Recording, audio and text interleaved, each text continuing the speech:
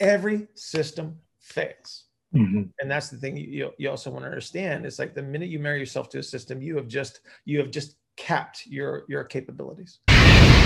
Good morning. Happy Monday. I have Neuro Coffee in hand and it is perfect. Okay. Huge, gigantic week coming up. So it is birthday week. We got a big show on Thursday, big party. I got people coming in from all over the place, from out of town. We're gonna have a big crowd staying here at Casa de Hartman. So I'm really looking forward to that. But we will continue with our process, and we will have today's Q&A. And today's Q&A is with Vic, and Vic is actually going to be an attendee to the Intensive 12. And so I also talked to Vic a little bit on IFAST University, and we've talked to him before a little bit. But Vic came back with a really cool question, a little bit different than what we typically talk about, but it's more towards the mentorship side of things, and I think you'll find it valuable because we covered when to even seek out assistance or a mentor. Let me see, we got a couple notes here. Negative influences of belief systems. Systems are potentially useful, but all systems will eventually fail. So you got to keep that in mind. How to formulate a question using analogy to learn new information. The limitations of explicit information versus the tacit knowledge. That's a huge one, because I think people think that just because they can regurgitate information, they actually know something and then they're providing value, when actually there is zero value when everybody has access to the same information. So I hope you will find this useful. If you're interested in participating in a 15-minute consultation, please go to askbillhartman@gmail.com, askbillhartman@gmail.com, put 15-minute consult in the subject line, and we'll arrange that at our mutual convenience. Don't forget, all these videos are up on the YouTube channel, so go to the YouTube channel and subscribe, please. Make use of that. Everybody have a terrific Monday, and we will see you tomorrow. We are recording and clock has started. Vic, what is your question? So my question kind of is in the same vein as our last talk, where we kind of talked about the value of mentorship and when that may be maximized and when to seek, so other avenues. And so thinking about that same process, my question was, when you're trying to learn something, and we talked about the value of struggle, what's a system in place or a heuristic you use to say, okay, this is the time value is greater than what I'm putting in, or maybe what I'm getting out of that learning process, and maybe it's time to seek out help or seek expertise from somewhere else. Because I don't know, it was within the past year, I know you had posted something where you were asking someone for help regarding like quantum physics or something like that, and you saw it. And so I was like, okay, what made you decide that process, and what kind of goes into your thought process with that question of when to seek help, outside help? So when to seek help is actually kind of an easy one, because at some point in time, you're not going to be able to answer the questions all by yourself. It's important, though, that you make the attempt first, because in many cases, and because of the prolific nature of information and the instantaneous access, a lot of these questions can be answered in some way, shape, or form, because again, like I said, information is essentially free. Everything is available.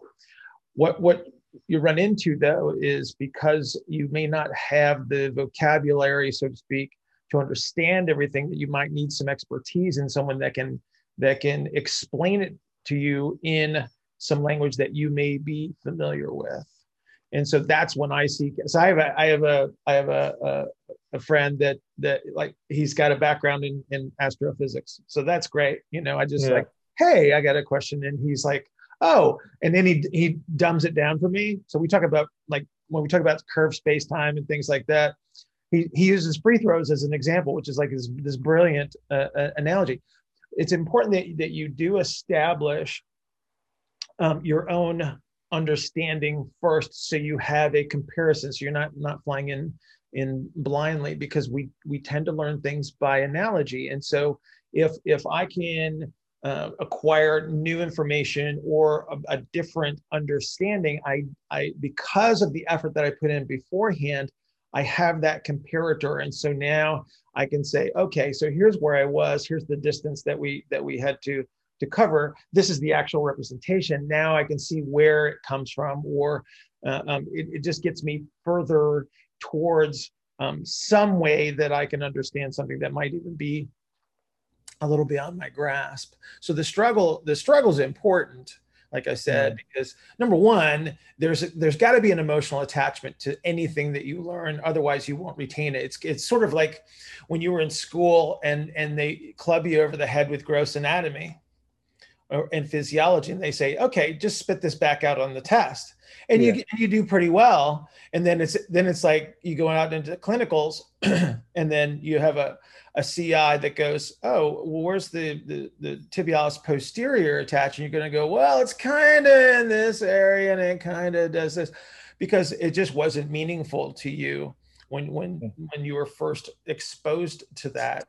And it was basically, like I said, just spit it on the test. Whereas now, through the discussions that we've had and the interactions on iFastU and all of the calls and things, and now you start to see, oh, when you do these things in context, it's a totally different representation. You make it more meaningful, and then the retention is just that much easier, because now it's like, like I said, there's an emotional attachment to it. It's like you have a reason for retaining that information. As far as deciding on when to move on, that's always an interesting question, because I think that there's definitely two perspectives. So you've got the mentor and the mentee that both influence the relationship. And there's points in time where the mentor has a pretty clear perspective that, okay, it's time for you to, leave the nest and move on and go seek something else. Like they understand, it's like, I have topped out. I've given you everything that I can. It's now up to you to evolve this. And then there's also the mentee's perspective that says, I've had my fill and I want to do something else. And so I don't think there's one way ever to do this. And then I think that that's a discussion that you have too, because there's been a lot of bad representations in the history of mentor and mentee relationships, where it eventually turns into butting heads. At that point, I think that it's pretty clear that it's probably time for somebody to move on, because you never wanted to degenerate into that kind of a situation. That there's no reason for it, because the whole premise of that relationship in the first place was for both people to get better, right? And if it turns into a conflict like that, that doesn't make sense to me. Like the mentor should never be insulted when the mentee moves on. It's like, okay, that's entirely up to you. And then the mentee shouldn't be hurt when the mentor says it's time for you to go. Right? Because again, there's emotional investment on both sides. So I understand being human and the emotions involved in it, but there should also be the understanding, like, this is not a forever relationship. This is not a husband and a wife situation, right? It is when we reach a point where we feel like we're in the land of diminishing returns, then it's probably time for us to seek other information, because the more filters you have, the better you're going to be. Because again, most people, they get stuck in a system and the system fails. Every system fails. And that's the thing you also want to understand. It's like the minute you marry yourself to a system, you have just capped your capabilities, and you don't ever want to do that. You don't ever always be growing. Yeah, and that's kind of the crux of my question, was that, like, when do you, like, say, for example, the anatomy, and that's kind of where this was born from, where, okay, I'm trying to, you said formulate a question and then try to answer that question. So obviously you've gone through this process, and when were you, I'm trying to figure out, okay, keep swinging. Each time that I try to answer this question, I learn more and more and more. And it seems like there's not really any point where I say, okay, let me pull back, because maybe my foundation is not there yet to kind of build and say, oh, my question isn't specific enough that it's broad, and I'm building that. Right. And so when you were kind of coming up with your model and you were posing these questions to yourself and answering, when did you say, okay, let me, even if it's like a book, or maybe I'm going to go to Google and try to get, or for my example, when do I ask Bill and say, is this the right one? Or, is this the iteration that we're looking for? Mm-hmm. Or do I just keep kind of, chipping away at answering that question because there's value in that. So I'm trying to figure out, spending 45 minutes to an hour, on one question is that, and when you ran into that, what did you do? Did you just keep going, or, you said Google and then kind of, right, make a cut from there and kind of go, you're still on the same path, but maybe, different trajectory? Well, let's go back to the beginning of this portion of the question. It is, okay, did you ask the right question? And so number one, you accumulate information, you try to capture an understanding, and then you apply. So this is one of the mistakes that people make, is they think that the answer is strictly in the information. Because people say, where can I get a book on understanding more about compression expansion? It's like, well, hey, pick up a physics book first and understand what it really means. And then you got to go anatomy, and you got to say, well, what are the constraints, et cetera, et cetera. And then you got to either go into the gym, or you go into the clinic, or whatever your environment is, and you start to apply it, because that's where the true question is going to be answered, because that's real life. And now you have a situation where the things that cannot be expressed in a textbook or on a video or in a blog or whatever it is, that's the experiential element that is essential, especially for what we do when you're interacting with other humans, because it's unpredictable, it's complex, and you don't know what the answers are going to be. And so what the experience then does, as you apply it and you go, ooh, that didn't work. And the information that I've accumulated says that it's a possibility, but now I know what the other possibilities are. And so this is what we call the tacit knowledge. So this is the stuff, if you've ever tried to explain something to someone that you feel like you've got a terrific grasp on it, but the words just don't make any sense when they come out of your mouth, that's the tacit. That's like, I have this understanding, I want to show you, or I want to teach you, but the only way that you can do this is to actually execute it, right? It's like, you could explain what a back squat is to someone, right, in great detail. And then they have to go try to execute it off of that. And it's a totally different world once you're under the bar, right? That's the things that you could not express. You couldn't say, here's what it feels like to have the bar on your back. Here's where your foot position is. And as you descend, you're going to do this, you're going to do that. It's like, you can't tell anybody that. You have to experience that. But what the experience does, those are your safe to fail experiments. This is where you actually test your knowledge and test your understanding. And then you see what the possibilities are. And in many cases, this helps you formulate a better question. And now you can start the process all over. So it's this continuous loop of question, test, outcome. Okay, based on this, what is the next step? So you're always, hopefully always refining and evolving your, I can assure you, so I don't know if everybody knows this, but you're coming to the next intensive. And so I can assure you with great confidence that your intensive is going to be totally different than the previous 11, because there's different people in the room, and the model has evolved a great deal since the last one, because it's always changing, because everything is refined. Everybody thinks that there's one answer, and it's like, no, we just keep getting better, and we draw it through more filters, and we have a better process. And we've had another, so I've had another year of teaching, talking, answering questions. Why do you think I do this, Vic? To get more data, get better questions, different questions, different perspectives. It helps me every time. I could be asked the same question 6 different times, and because I'm talking to a different person, the answer is going to be a little bit different. Yeah. And again, that helps me. It helps everything in regards to modeling what is arguably something that we'll never fully understand. Yeah, and that's why I take the same approach on the IFASU page where I try to, put information out there and just kind of see what discussion develops, because then you learn so much more. And absolutely. Why do I answer questions with questions? to make people think. Yeah. Well, to make it hard. Yeah. Right? Yeah. Because I can tell you stuff. And then you just go, eh. But if I challenge you to look from another perspective, or to, like I said, capture another piece of information, then it helps you, right? Yeah. It's not about like just spitting out stuff on a piece of paper. Anybody can do that.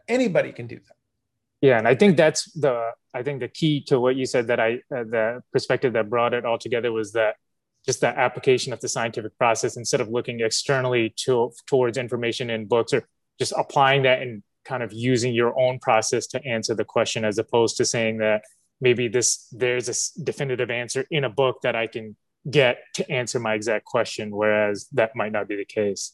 And that's what I feel like. How can you have a definitive answer in a complex domain where multiple outcomes are possible? Right? So, and you've heard me talk about this before, where I talk about the probabilities of success. Yeah. Right. It could be 82 in favor of you and 18 against, and you land in the against because that was a possibility. It could be a 0.05% chance that something's going to happen, and it does. Right? Because it's still possible. And that's a bitter pill for people to swallow, because in school, they gave you yes, no answers. And it was very black and white. This is this, this is that, right? Because it's uncomfortable to think that, if your instructor was saying in front of the class, go, by the way, you're never really going to know what's going to happen until it does. And then all of a sudden, ooh, But the multiple muscles, that's what I was like, I've just, but I've studied, and like you said, within the context, just because the emotional attachment and the desire to learn, I've studied, or I've kind of retained a lot more of the anatomy than I ever did kind of in PT school, because it was just that regurgitation here, memorize this, and then apply. But you're applying it in context, and that's what makes it meaningful. You're seeking it out this time, instead of being said, here's what I want you to know. Yeah, I'm answering a question with that. Trying to answer a question with that. That's why I don't lecture. I talk, but I don't lecture, because that of what value is it? It's like I'm standing up in front of somebody and saying, this is what you need to know. And everybody's sitting there go, oh, good, feed me. And it's like, one, it's not fun. It's not enjoyable at all. Right? It's much better to have a discussion and get everyone else's perspective, because it, like I said, it helps everybody under those circumstances, which is why you're going to get really, really uncomfortable in a very tiny room with a lot of people jammed into it. Sounds like fun. Yeah. All right. I got to call. All right. Appreciate it. All right. Have a great day. All right. You too. Bye. Right. So this is why we talk about spaces and not planes, because those planes do not exist. Good morning. Happy Tuesday. I have NeuroCoffee in hand, and it is perfect. And the crazy week continues. Got extended family rolling in as of today, so it's going to get busy around Casa de Hartman. Got a regular clinic schedule, so again, very, very busy. So let's dig into today's Q&A. I had a conversation with Jack, and Jack did a great job of asking questions in regard to some foundational elements that, especially the people that are first being exposed to my model, need to sort of grasp and understand. And so we talked about yielding and overcoming actions and how that influences behavior during walking. We talked about the shape of the skeleton, superficial compressive strategies, how that influences movement outcomes, force production in regards to relative movement and orientation. Let me see, I got a couple notes here. How ER and IR are demonstrating the split squat. Always interesting to talk about those, because we have compensatory strategies that we need to be able to identify in the gym. And then how context determines whether ER and IR are demonstrated. Some people tend to think it's like an either or thing, and that comes from probably from a dead guy anatomy representation where everybody thinks that there's like this 0 point that is straight up, when the reality is that ER and IR always superimposed. Which one is demonstrated is going to be context dependent. So again, really good series of questions from Jack. So Jack, I appreciate you very much. If you would like to participate in a 15-minute consultation, please go to askbillhartman@gmail.com, askbillhartman@gmail.com, put 15-minute consultation in the subject line, and we'll arrange that at our mutual convenience. Don't forget that if you're looking for some foundational information in regards to my model, please go to my YouTube channel and subscribe there, because there is a bunch of stuff that goes way back a couple years, in fact, and so you can actually see some of the evolution that has taken place in the model itself. Have an outstanding Tuesday. I will see you guys tomorrow. Recording and timer has started. Jack, what is your question? All right. So I understand gait is just a series of alternating turns of the axial skeleton, correct? Generally speaking, yes. I mean, yes, it's turning, sure. So, and you represent them with phases of propulsion, right? Correct. So, just to clarify, so say you have right leg swinging forward, so the sacrum will begin to turn to the left, right? It depends on where we are, but yeah, that would be the general principle is that we're going to turn it that way. Yes. It begins turning that way, right? As the leg swings through. Yeah. So if I'm gonna move the right leg forward, I have to be able to turn the sacrum to the left to get that leg out in front of me. Yes. Okay. So then once you begin to enter stance phase, which is early propulsion as you represent it, right? Correct. Then that right side will begin to yield.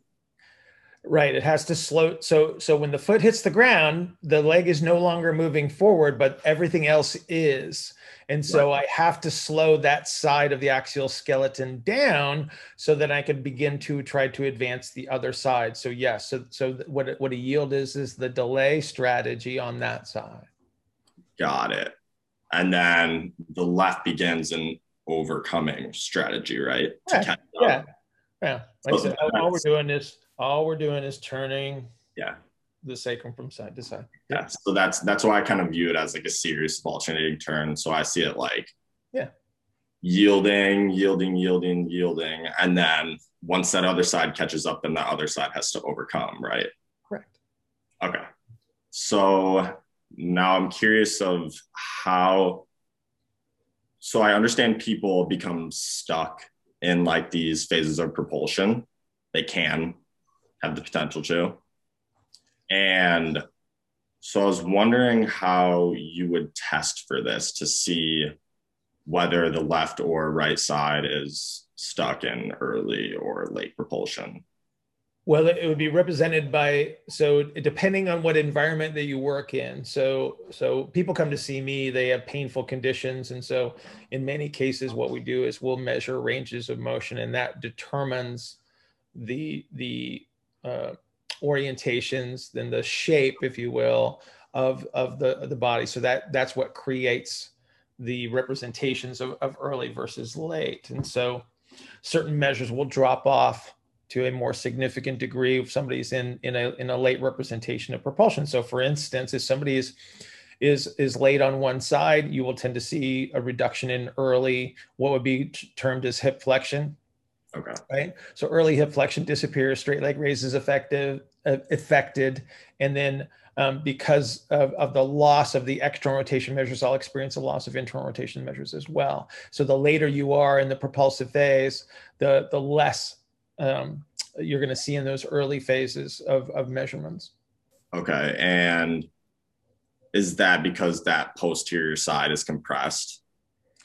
It is because, yes, but the reason it's compressed is because you've got a lot of concentric muscle activity in that posterior lower aspect of the pelvis that is basically taking away those spaces where those measures would naturally occur. Right.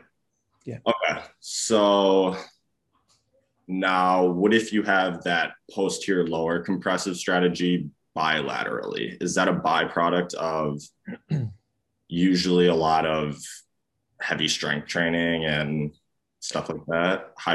So it is a learned process. So what heavy strength training requires is that you create internal pressure to push upward. So if we're using a squat as an example, so what that squat does is it magnifies the downward load on the body. And so if I want to lift it back up, I better be able to squeeze myself harder and harder.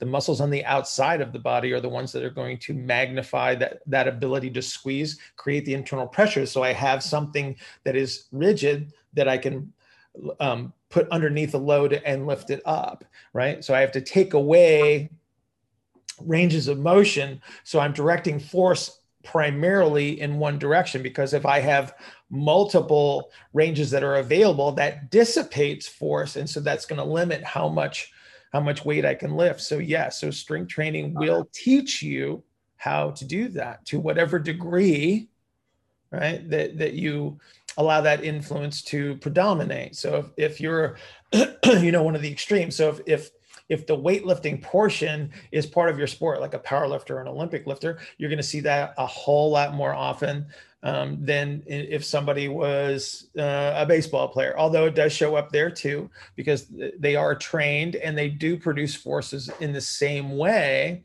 It just might be to a lesser degree. Okay. So that's when those superficial muscle strategies come in, is when the need for higher force production, right? Absolutely. Yes. You can't produce force when you have many body parts that are moving simultaneously, because what that does is it distributes the force throughout. So again, when especially in sport where we see very forceful activities or high velocity activities that follow this high force production, you'll have these moments in time where the body segments move as a single segment, and that's the only way that you can produce force. Yeah, and that's the orientation that you talk about, right? Versus it is. So an orientation is a representation of that. Yes. Yeah. Okay. So that's when people begin to lose relative motion of joints, right? It is absolutely a loss of relative motion, because again, you have segments that are moving together. Relative motion is when segments move relative to one another instead of moving together as a single unit. Got it. Okay. So now kind of going back to the gait and phases of propulsion. So I've watched your videos and I've heard you talk about how to set up a split squat to bias ER and IR and femur. So I was curious. So could you kind of walk me through like a right foot forward split squat and what you're biasing and what phases of propulsion you're biasing? Okay. It's going to depend on what, excuse me. It's going to depend on what the goal is, because we can manipulate the positions. Okay. All right. Generally speaking, excuse me. Generally speaking, at the top of the split squat, and depending on loads and things like that. So let's take load out of the equation, because load is going to immediately restrict relative motions. So we're just talking about somebody that has a fair level of force production. And so body weight's not the strongest of influences, right? And we're just going to run them through a split squat. Your ER representation is going to be demonstrated at the top of the split squat. So I've got one leg in front, I've got one leg back. Generally speaking, that's going to be a bias towards external rotation. Now, both feet are on the ground, so there is an element of internal rotation already superimposed. How you do that is going to depend on who you are and then what kind of a strategy you bring to the table. But generally speaking, the bias at the top of the split squat is going to be external rotation. I can make that lead leg a late representation by orientation, or I can bias it towards early by creating a delay strategy on that front side. And there's any number of ways to do that, from simply turning the sacrum towards the lead leg, or I can unweight it and turn the sacrum towards the lead leg. So again, I can create any bias that you want from there. As you descend into the split squat, generally speaking, you're going to move towards internal rotation if you have the capabilities to do so, right? So again, grossly speaking, ER at the top, IR at the bottom. But now we have to talk about how did you want to bias the activity to achieve whatever intention you had? And then who are we talking about and what strategies do they have? Do they even have the capability to capture the internal rotation at the bottom? And if not, then we're going to see some form of compensatory strategy. So these are the people that you see with the uneven pelvises, or you see the knee deviate away from midline and things like that, because they're trying to do this thing in an ER representation rather than IR representation, which means that they have to create a space of ER, then they superimpose some kind of an IR strategy on top of it, knowing full well that IR is down, ER is up. Okay. So there's that moment of IR that you have to create during the split squat to push back up, right? Yes, sir. Absolutely. So during that moment, does that affect the strategy on the posterior side, like the yielding or overcoming strategy on that posterior side? It may. And again, it's like we have to have an observation of sorts. We have to say, okay, this is what you did under those circumstances, and so this is the strategy that you used. Okay. And so each one of those has a representation that we would identify. And again, in the gym, we can do this visually to a degree. We don't have to throw people on the table to identify these things. We just have to understand what's going on. Okay. All right. I'm going to kind of move to the upper body a little bit. Okay. You have 4 minutes. Okay. Just to plan accordingly. All right. So I've heard you talk about how end range shoulder flexion is a measure of dorsal-rostral expansion, right? Okay, that's going to be context dependent. That's okay. That's what I figured can I finish my question quick? Absolutely. So you have I've heard you mention it's a component of dorsal-rostral expansion, and then I've also heard you utilizing it as a technique of compression, dorsal-rostral compression on that side. So right. Like, using it as an element of compression to expand the other side. So I'm kind of curious in what context is.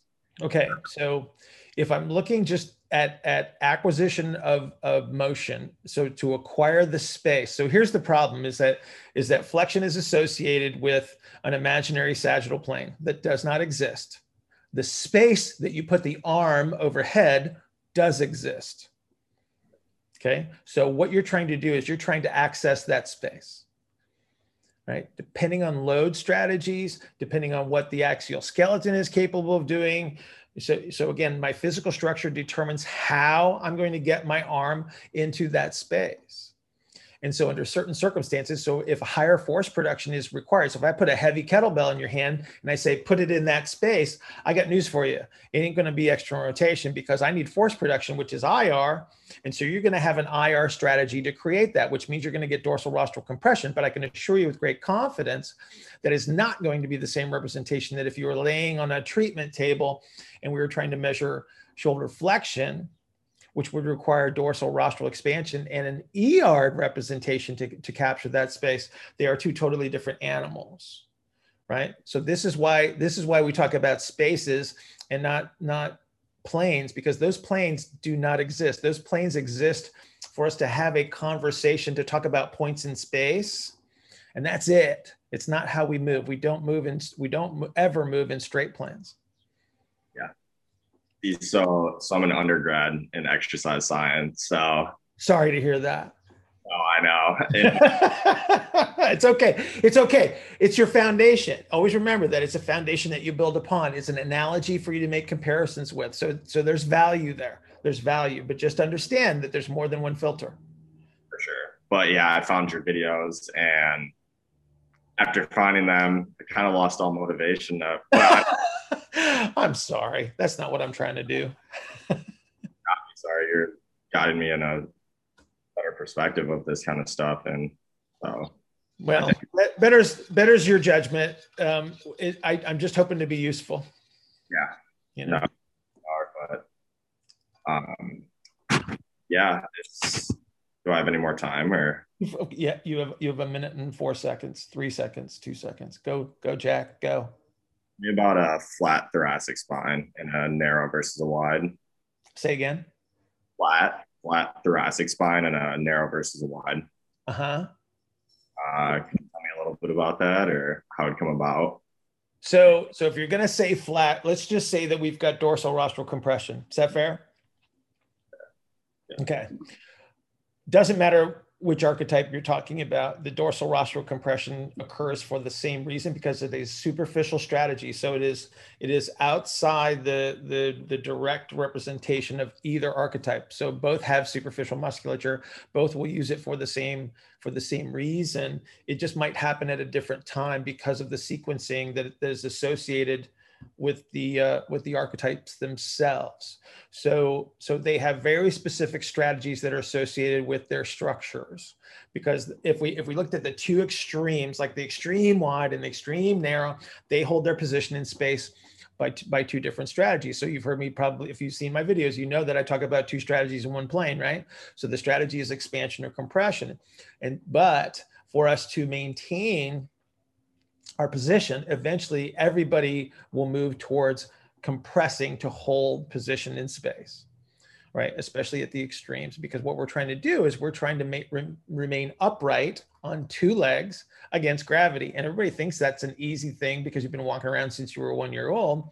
But the reality is it's a continuous circus act. It is very, very difficult. So difficult that we are the only animals on Earth that do it to any reasonable degree of success.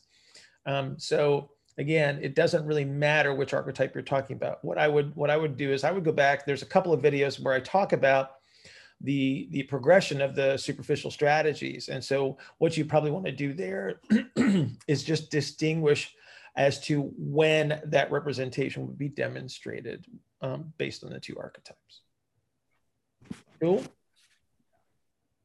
Oh, you cut out on me, Jack. I can't hear you. Can you hear me now? There we go. I tell you what, brother, we are out of time, unfortunately. Okay. Yeah, that's fine. Yep. Okay. I appreciate you. No. All right. You have a great day. You too. All right. We'll see you. In something like powerlifting, where I'm gaining more and more capability of applying superficial strategies, their stance tends to start to move out. So if you ever talk to a guy that's been powerlifting for 20 years, you go say, yeah, I used to pull conventional, but I'm much stronger in a sumo now. Good morning. Happy Wednesday. I have Neuro Coffee in hand and it is perfect. All right. So today's Wednesday. That means that tomorrow's Thursday, which means per usual at 6 a.m. we will be on the Coffee and Coaches conference call. If you would like to join us, please do so. The link will be on my professional Facebook page just prior to the call. These calls have been great, so you don't want to miss out on that. All right, digging into today's Q&A. It's with Ben, and I've talked to Ben before.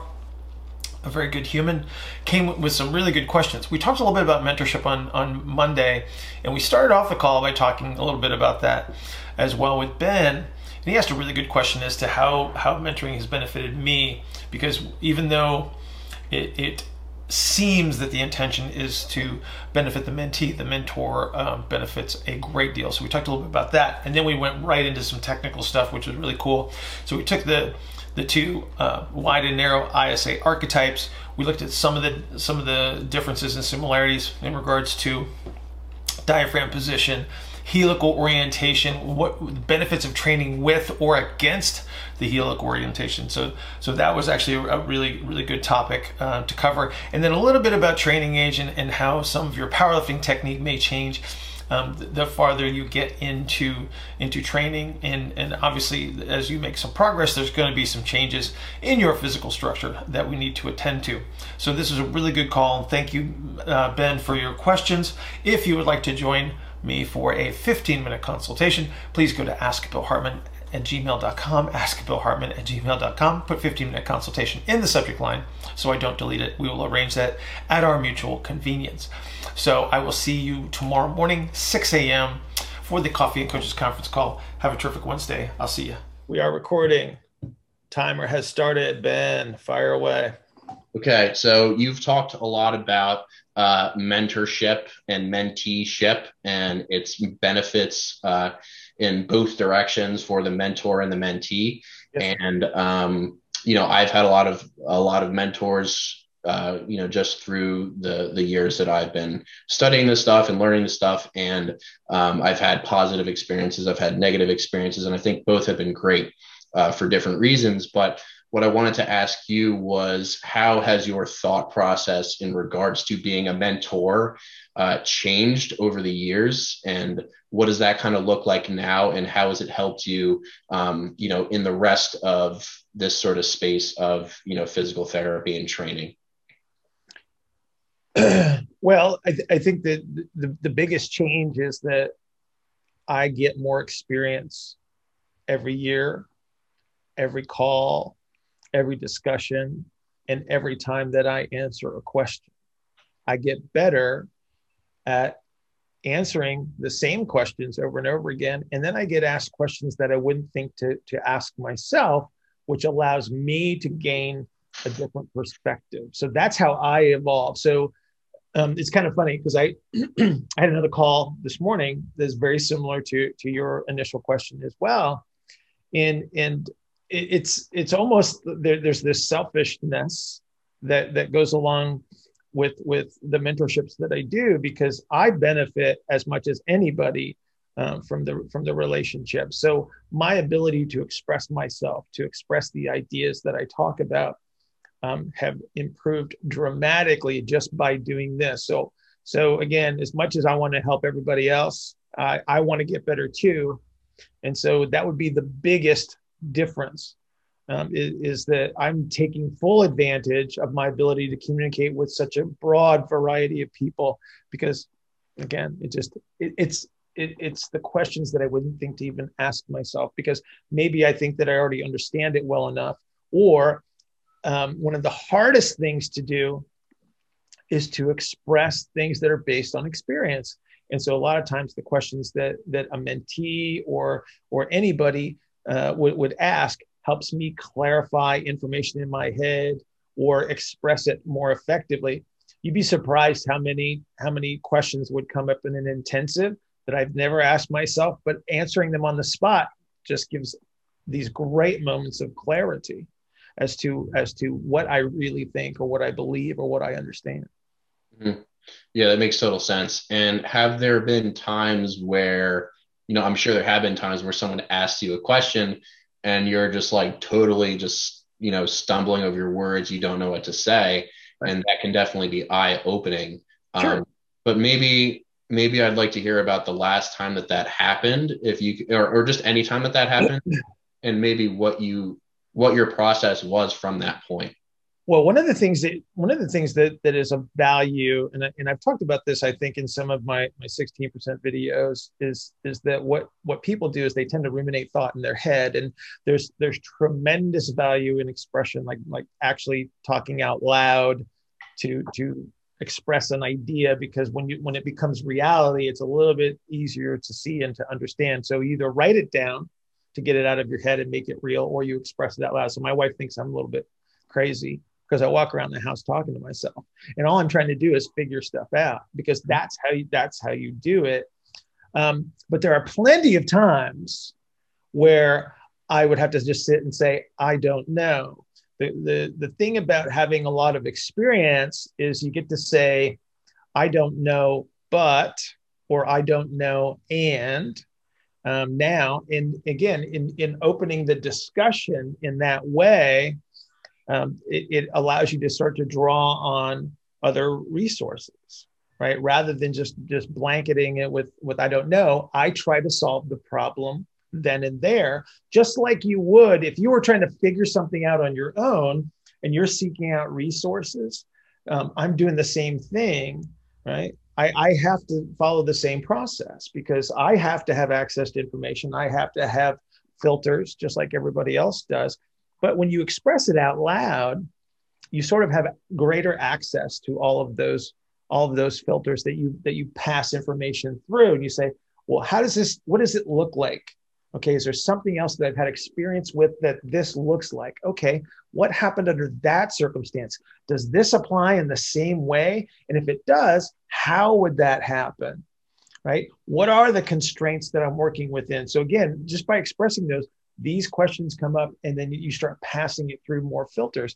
It's by far the best way to learn something new when you can make that comparison. Like I said, it's one of the reasons why I do a lot of the things that I do from a selfish perspective, is that that when you teach something, you benefit just as much as the student does. Absolutely. Okay, awesome. So I wanted to switch gears here quickly and talk about the two archetypes and the diaphragms relative to each archetype, and how that manifests potentially in different strategies specific to powerlifting. So an example would be, do you choose to pull sumo? Do you choose to pull conventional based on what you feel more comfortable with? Do you squat high bar? Do you squat low bar? Do you bench wide? Do you bench narrow? Those kinds of things. Yep. So I just want to make sure my thought process is correct in terms of the positions of each diaphragm. Yep. So both are relatively descended. Is that true? No. Okay. Let's start there then. Okay. So let's look at two extremes. Okay. All right. So you have the like a narrow archetype. So they are biased towards an expanded axial skeleton by strategy. Mm-hmm. Okay. So that's a breath in. They're expanded. They need to be able to exhale. Yep. Okay. So if I'm going to exhale and I have a descended diaphragm, that's probably bad news. Right? Yep. Okay. So we have to understand that they are using an exhalation strategy. So why do they close the ISA in the front and keep it as such? Because that allows that diaphragm to ascend. It moves towards an exhaled strategy. Okay. Yep. Wide ISA is the exact opposite. Okay. So that's somebody that is biased towards squeezing and exhaling, and I need to breathe in so I don't suffocate. And so then they're going to actually pull the diaphragm downward into the descended position. Okay. Yeah. So you have to account for that. All right. What we're talking about, let's be very clear about what we're talking about. We're talking about the costal portion. Okay. Mm-hmm. When we're talking about that diaphragm. Okay. Okay. We have to be very, very specific. Okay. So there are many pieces and parts. Yeah. So given that we're just talking about the costal diaphragm in that scenario, there's a whole other part of the diaphragm that's more posterior. Yes, sir. And so those will respond relative to the position or in relation to the sacrum. So if the wide has the nutated sacrum, right, they have the relatively ascended pelvic floor. Okay. And let's be really specific here. Anterior outlet. Yeah. Anterior outlet. It's concentric. Just say concentric. Just concentric anterior pelvic floor. Yes. I have a concentric costal diaphragm at the same time. Okay. And then the reverse would be true for the narrow sternal angle. Yes. I have an eccentric orientation of the costal diaphragm. I have an eccentric orientation of the anterior outlet. Okay. Cool. Yeah. Because people get carried away with the concept of ascension, descension. Yeah. And they think that that's the match. The match is the muscle behavior. Concentric and eccentric is the match. Okay. That makes more sense. Yes, it does. So given those influences and those positions, how do you think that would play out in a powerlifting setting, in a setting where you have in a setting where you have an option to move your feet really wide or really narrow, or in a setting where you have your grip can be really wide or really narrow? How do you think those two positions relative to the archetypes would have a direct influence on those things? So number one, okay, so let's just say that we have our foundational archetypes. And so what we want to first talk about is a helical orientation, right? So a WIDE's helical orientation is going to be a more horizontal representation. Okay. And so technically speaking, they're going to be biased towards behaviors that are going to be less rotation and more horizontally oriented. So they're going to be your low bar squatter, right? They're going to be biased towards more of a powerlifting style of a squat, right? Whereas you have a narrow whose helical orientations are more vertical, they're going to be oriented towards a narrower stance and a little bit more of an upright torso. Generally speaking, we're speaking generally here. There are exceptions on every level, okay? But that would be your first step in representation. When you start to apply superficial strategies that are creating anterior posterior compression on both archetypes, what's going to happen is you're going to lose the naturally occurring ER space that you would have when you have relative motions available. So we're taking away relative motions when we get superficial strategies. So what happens is that external rotation moves away from midline. Okay. And so I have a smaller ER space. And so what you'll tend to find is that no matter who we're talking about, the longer that they participate in something like powerlifting, where I'm gaining more and more capability of applying superficial strategies, their stance tends to start to move out. So if you ever talk to a guy that's been powerlifting for 20 years, you go say, yeah, I used to pull conventional, but I'm much stronger in a sumo now but the reason that they're much stronger in a sumo is because they can't even get into a conventional position anymore, because they don't have the skeletal shape anymore that allows them to even access that space. And so they move out. Okay. So again, what you're talking about more often than not is going to be associated with superficial compression strategies. Okay. Yeah, everybody's going to move away from midline because that space doesn't exist anymore. Like there's nothing there. You cannot get there. Right. So regardless of wide or narrow, you're going to end up just pancaking. Everybody starts to move out. And again, there's going to be those people that are exceptional and they were born to be able to do this stuff, and so they don't change like most people do, right? But they're down at the other end of the curve, right? They're the exceptions to the rule. But the rule still exists. Like if I compress, I have to move outward. The people that can maintain their expansion under those circumstances, and they are there, they're superheroes, right? They're there. They don't lose that space. And so they can access it. So the guy that pops into my head is John Kuke. It's KUC. He's an old lifter, like from like 1,000 years before you were born. He was like, when I was a kid, he was really strong. And he was a narrow stance, deep squatting power lifter, had the perfect structure for it and never lost range of motion there. And was like ridiculously, like he's doing 700-pound squats back in the 80s, I believe, which was just awesome to see. So like I said, there are those people that can do that. Yeah, makes total sense. And I'm picturing in my head the people who are exactly like that now, because there are some, high level powerlifters who represent that pretty strongly. Yeah. And again, as they evolve, as they get better at that activity, right? It's like the goal is to, if you're going to be if you want to be a successful powerlifter, like the exception or the expectation is that, okay, I need more adaptation. The question mark is like, okay, do you understand what adaptation we're talking about here? Right? It's more superficial muscle. It's more compression. It's more squeezing. And that means you're going to lose relative motions under most circumstances. Gotcha. Cool. This was very helpful, Bill. Thank you. You're very welcome. Do you have anything else? You got a little bit of time. I do. Yeah. Last call of the day, dude. Time. Huh? Yeah.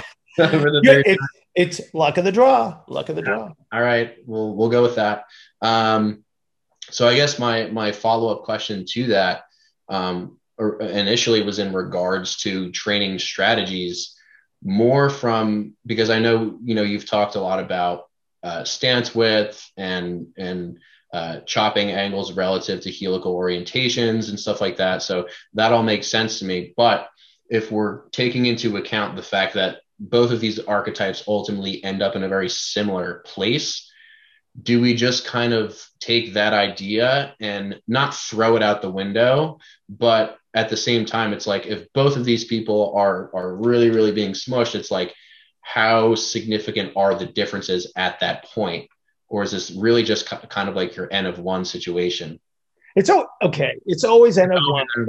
Let's just take that aside, right? Okay, because you're always going to have that situation.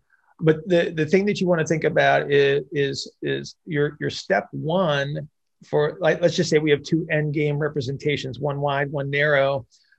Because of the superficial strategies and their influences, we have to alleviate that first if relative motion is the goal.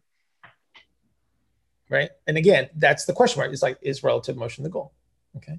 If it's performance related kind of stuff where we're talking about force production, it's like, we just know that we're going to be kicking on those strategies. We have to use them.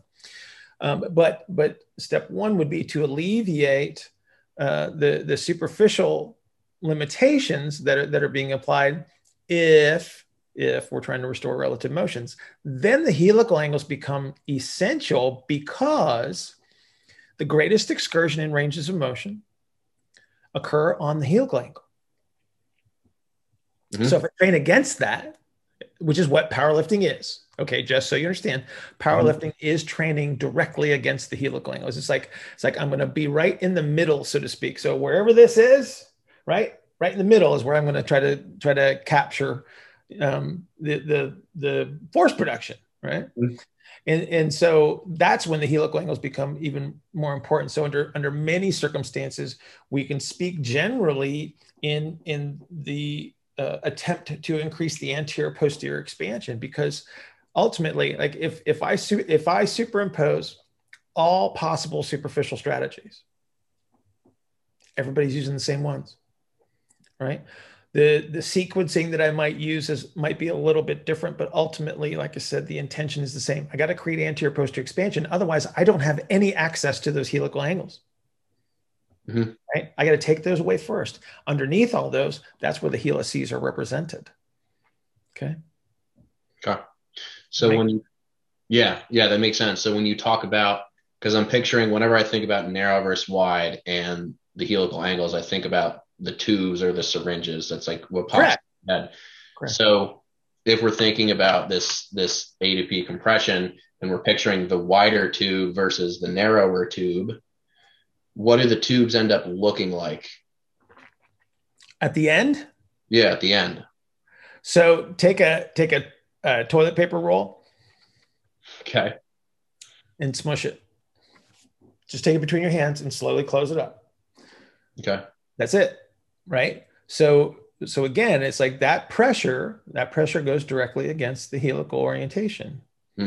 So instead of having this nice roll that will go back and forth between your hands, you go like this and it turns like this. And that's orientation, which means that everything's moving together. So I no longer have the ability. So when helices move relative to one another, they twist and they compress, and then they open and they expand. That's what relative motion looks like.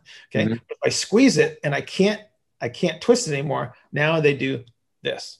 So we make a little joke. It's like rolling a refrigerator. Yeah. Okay. Yep. That gives you that nice little representation. It's like literally that's what you've created. You've created two flat sides that you're just flipping it over. Okay. How'd we do? We did great. Awesome. All right, Ben. Appreciate you. Hey, yeah, I understand. We already had the running gag of what you got in hand, right? Yep. All right, man. All Have right. a great day. Thank you, Bill. You too. All right, see you.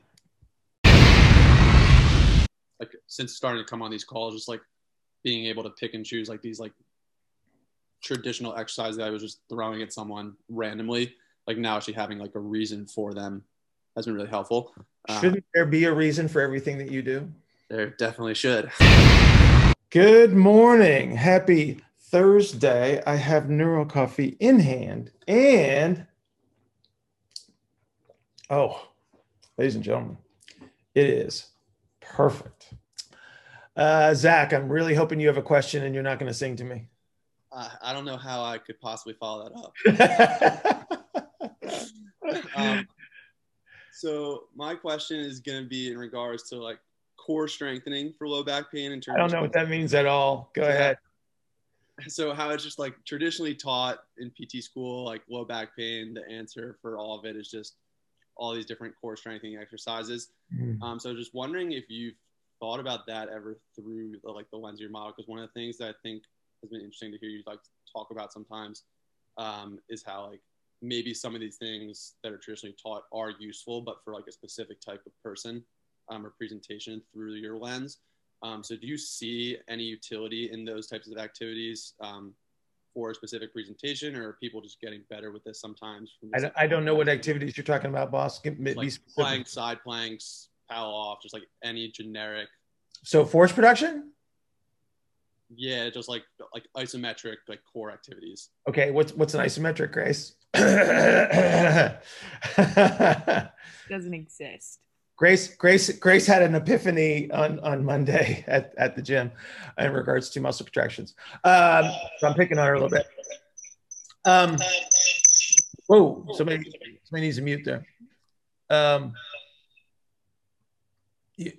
You're offering up a very vague representation of something that's not very helpful. So let me grab my anatomy book. Okay. And then I'm going to grab it. I'm going to go to the section on the core. And then let me catch up to you because I'm not really sure what that is. So step one, we have an ill-defined representation, right? Yeah.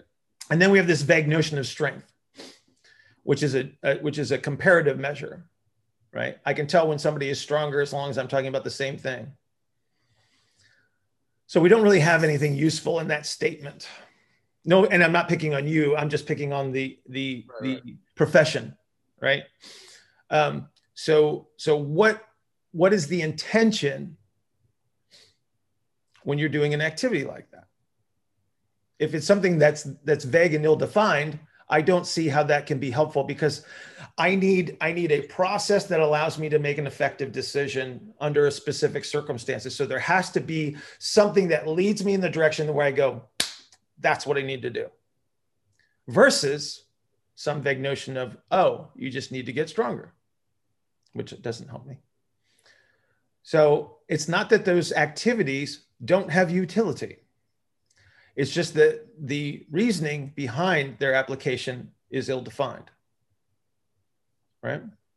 So okay, if you got somebody in a side plank, Zach, what are you trying to do with the downside support? What do you think you're driving home there on that side? On the downside, that'd be internal rotation measure. Yeah. So when would you use that? Trying to get IR. Yeah, it's like let's not be over complex. It's like, okay, I need to drive some more IR on that side. How could I possibly do that? Hey, how about I drive internal rotation into the ground through an extremity and through a hip at the same time, because that's what you're doing, right? Mm-hmm. I'm promoting a shape change. I'm promoting a higher pressure strategy on the downside versus the upside, right? So now we can have a discussion that has some reasoning behind it versus some vague notion of core strength. Yeah, no, and I definitely knew coming into this, like the question was like gonna be a little bit vague, but I guess like you start using the C word in the wrong population and it becomes insulting, you know? Right. But I just feel like those like types of activities that are just like haphazardly thrown someone's way that comes low back pain, that's just like something that you see very often. And so I was kind of just like trying to think through, like, it's persisted for so long in the field, I feel like. Right. And people are getting better, but now it's like, are they getting better because of that? Is it just natural history? And it's just like, so like just trying to figure out, like, do these actually play a role for, because I watched, like, you had one video about stretching, like, all right, here's a situation where like maybe stretching actually does has some utility based off the presentation. So it's kind of going off that line of thinking for, sorry to say it again, but like for the core, general core strengthening stuff. There are no generals. There's no general, right? Everything has a specific effect. We might not know what it is. And it might be affecting a number of things, but each one of those things is responding very specifically. There is no general, right? There are broad, right? So we can encompass a number of things, but general doesn't really make much sense, right? But again, all these vague representations are not helpful to anyone. Right. And then they wonder why people are confused, right? And just because something's been around and you know, the jargon laden stuff that just gets perpetuated because nobody's challenging it. They're not using reasoning skills to go, wait a minute, what does that even mean? Right? It's not helpful. But do you see what I'm saying though? It's like all of those activities have utility. What you need is a better representative model so you can say, oh, under this circumstance, this would be a useful choice, or maybe a better choice under certain circumstances. Yeah, absolutely. And just, I mean, like since starting to come on these calls, just like being able to pick and choose like these like traditional exercises that I was just throwing at someone randomly, like now actually having like a reason for them has been really helpful. Shouldn't there be a reason for everything that you do? There definitely should. Yeah, and it is okay, because this is part of your evolution as a professional, is that you start to accumulate the reasoning and then you start to apply, right? But let me offer you this.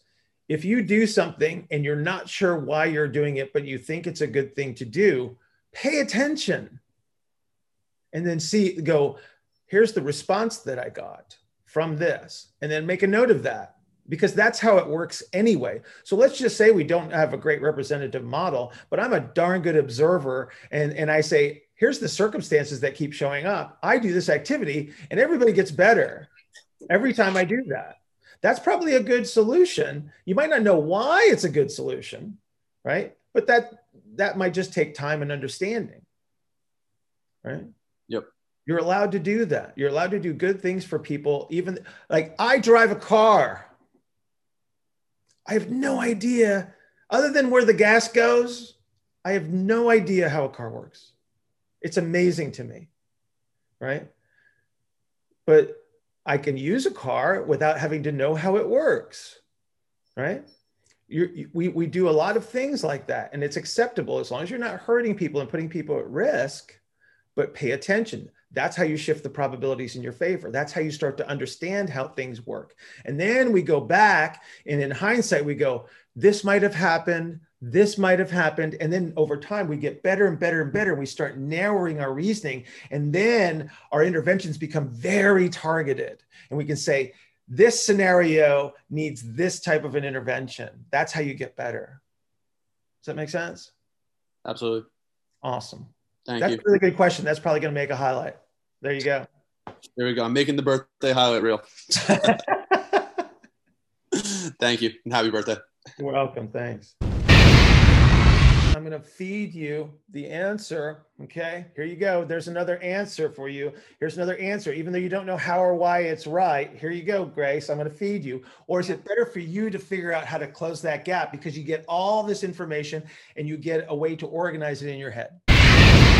Okay, so I'm wondering, kind of related to the things that have been mentioned so far, specifically about the split squat and the knee driving out. Yeah. Related to some of my experience now, I am experiencing, well, and rightfully so, some hesitancy in coaching, because I'm aware that the model to which I was coaching exercises is not the way I would like to see now in terms of compression and expansion with movement. Yeah. And so I'm wondering if it is possible to indeed overcoach a movement to get it to look a certain way, but you're actually not achieving the relative position that we're looking for.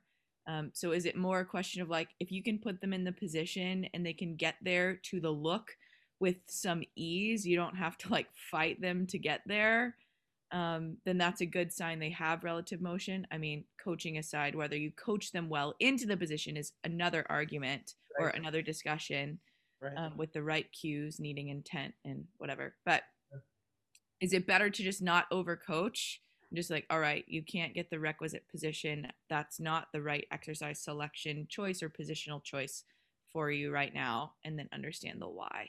If you're perceiving yourself as overcoaching someone,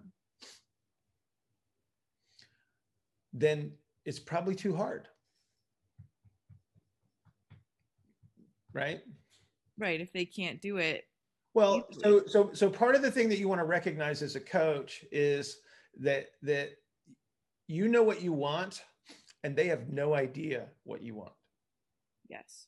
Right? So they don't know any, and it's not that they're ignorant or stupid or whatever. It's just the fact that they don't think like you do. And so they don't have the same understanding that you do. Right. Right.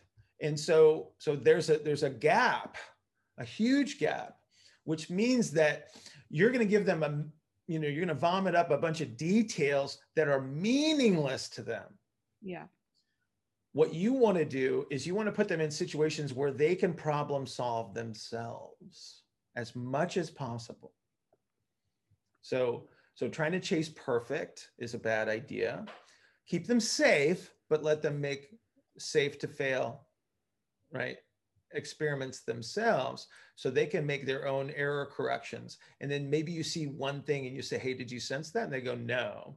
And they go, okay, let's just do that again, and let them do stuff and let them figure it out, versus you trying to go, hey, do this, do this, do this, do that, do this, do this, do that, do this, do this, right? And now they've got 17 thoughts in their head and now they know nothing again. So they're back to square one.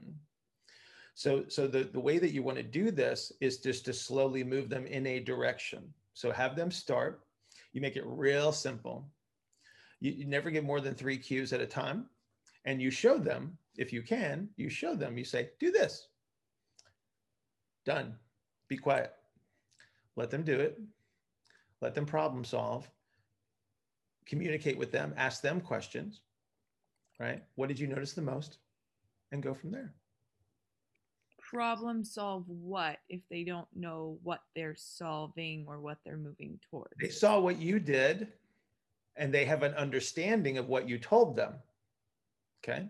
Mm-hmm. And so you're observing, you're the coach, you're observing, and you make a comparison between what they just did and to what you want. Mm-hmm. What's the next thing that closes that gap between what you want and what they think they should do or what they're capable of? Next thing. Next thing, next thing, next thing, right?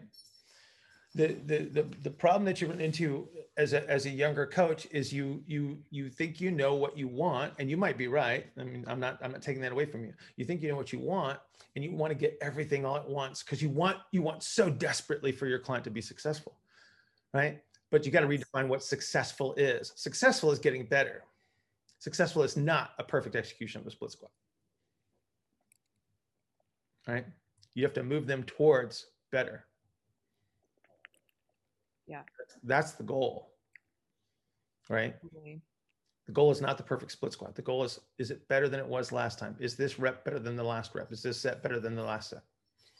Right? And better is relative to the intent of your exercise selection choice, not the execution of the movement.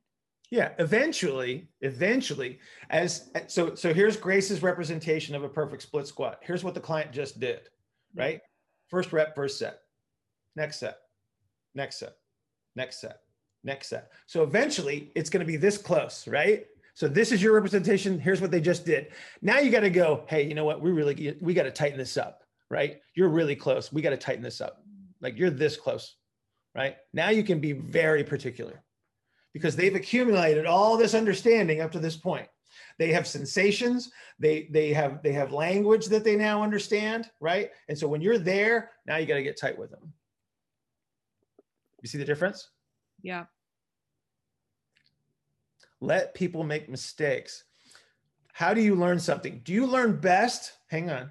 Do you learn best by struggling a little bit? Like trying to hold 2 ideas in your head like you did on Monday, right? Or if somebody says, Here, Grace, I'm going to feed you the answer. Okay, here you go. There's another answer for you. Here's another answer. Even though you don't know how or why it's right, here you go, Grace. I'm going to feed you. Or is it better for you to figure out how to close that gap because you get all this information and you get a way to organize it in your head? Totally. Second. Exactly. So let your clients be the same way. They're in the same boat. I think then I'm aware that I have perpetuated language, culture that would make my clients believe that I am there to give them that. Right. And you're not. And I'm not. So how do I begin to transition that? I just explain that. No, you don't have to explain anything to them. It's in your interaction with them. Okay. And they will just adjust over time as my interaction with them changes. Absolutely. It evolves. You have to, this is a time-based thing, right? You have to give them an opportunity to change. You can't force them to do stuff, right? They have to figure it out. Your job is to guide them to change, not to make them change. You don't change anybody. Sorry. You can only change yourself. Yeah. Right? Get it? Yep. Yeah. And you haven't screwed up anything, right? You're learning and evolving just like they are. Sure. Right? So you have to give yourself that opportunity too. Yeah, Grace, I was totally doing the same thing you were doing, over coaching. I just kind of shut my mouth when clients look at me now. I'm just like, just keep going. You'll figure it out. Then they figure it out. One of the most important days that I ever had was learning to just shut up. Mm-hmm. Like literally, because you see stuff and you want to go, ah! And then it's like, reel yourself back. You know, I have no children, but I can only imagine that it's like being a parent where you want to jump in, you want to tell your kid that you're doing it wrong. It's easier this way, but you got to let them struggle and let them figure it out, because then that becomes more meaningful to them. And it's more useful because there's the emotions attached to it. If I give you the answer, there is no incentive for you to get excited about the answer. There's no, like, so people like to talk about like how the brain works and stuff like that, even though we probably don't know how it works, but they talk about the reward, like the dopamine reward. Like when a client executes an exercise correctly for the first time and they know it and they feel it and they get this big whoosh of reward, don't take that away from them because they figured it out, right? Same thing when you're learning something new or learning something different. It's like when you struggle and struggle and struggle, and then you finally figure it out, you're just like going, way to go, me. Right? And then you're incentivized to do that again and to keep going, right? So that's where the power lies.